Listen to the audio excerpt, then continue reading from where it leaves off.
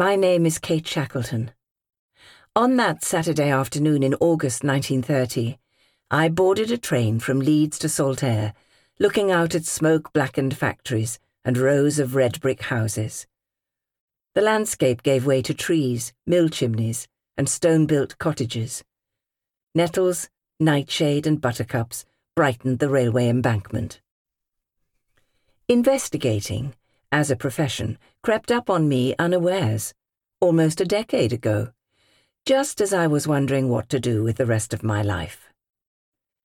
After the Great War, there was much upheaval. My husband was one of the many who did not return from the battlefields. Across the world, so many lives would never be the same again. During that aftermath of war, I discovered my knack for investigating.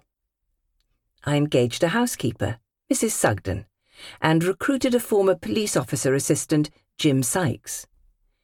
In the summer of 1930, hard times and warm days swallowed requests for our services.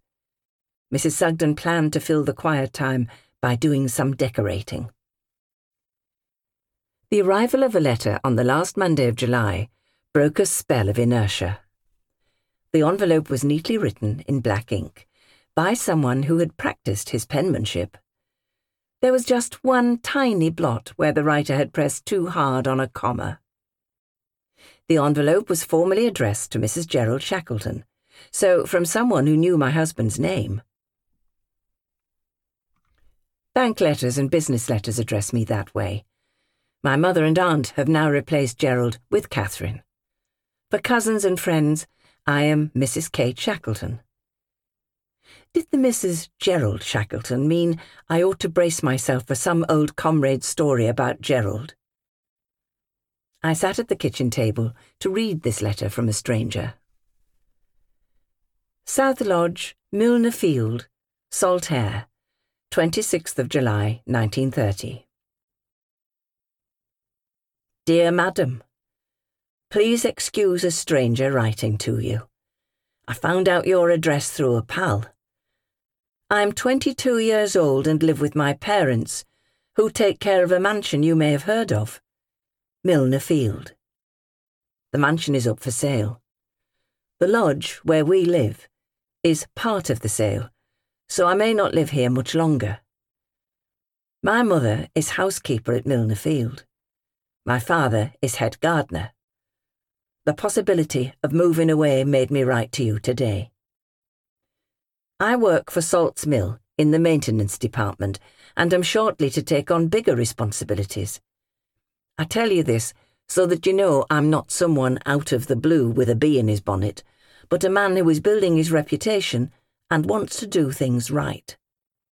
Here is the matter in a nutshell. I have something to tell you. A story about the past that I know will be of interest to you. Please trust that I cannot say more at present. If it is convenient, please come to the Milner Field South Lodge a little after 6 p.m. next Saturday. There is a good reason why I ask you to come here rather than me come to you. I would meet you at Saltaire railway station, but people are nosy. If you arrive in Saltaire early, in time to hear the mill hooter, press your back against the wall to avoid the stampede as 2,000 workers leave the premises. Yours faithfully, Ronnie Creswell. Ronnie. My correspondent included a map and directions from Saltaire railway station. I reached for the magnifying glass. His sketch fitted neatly onto the reverse of his writing paper.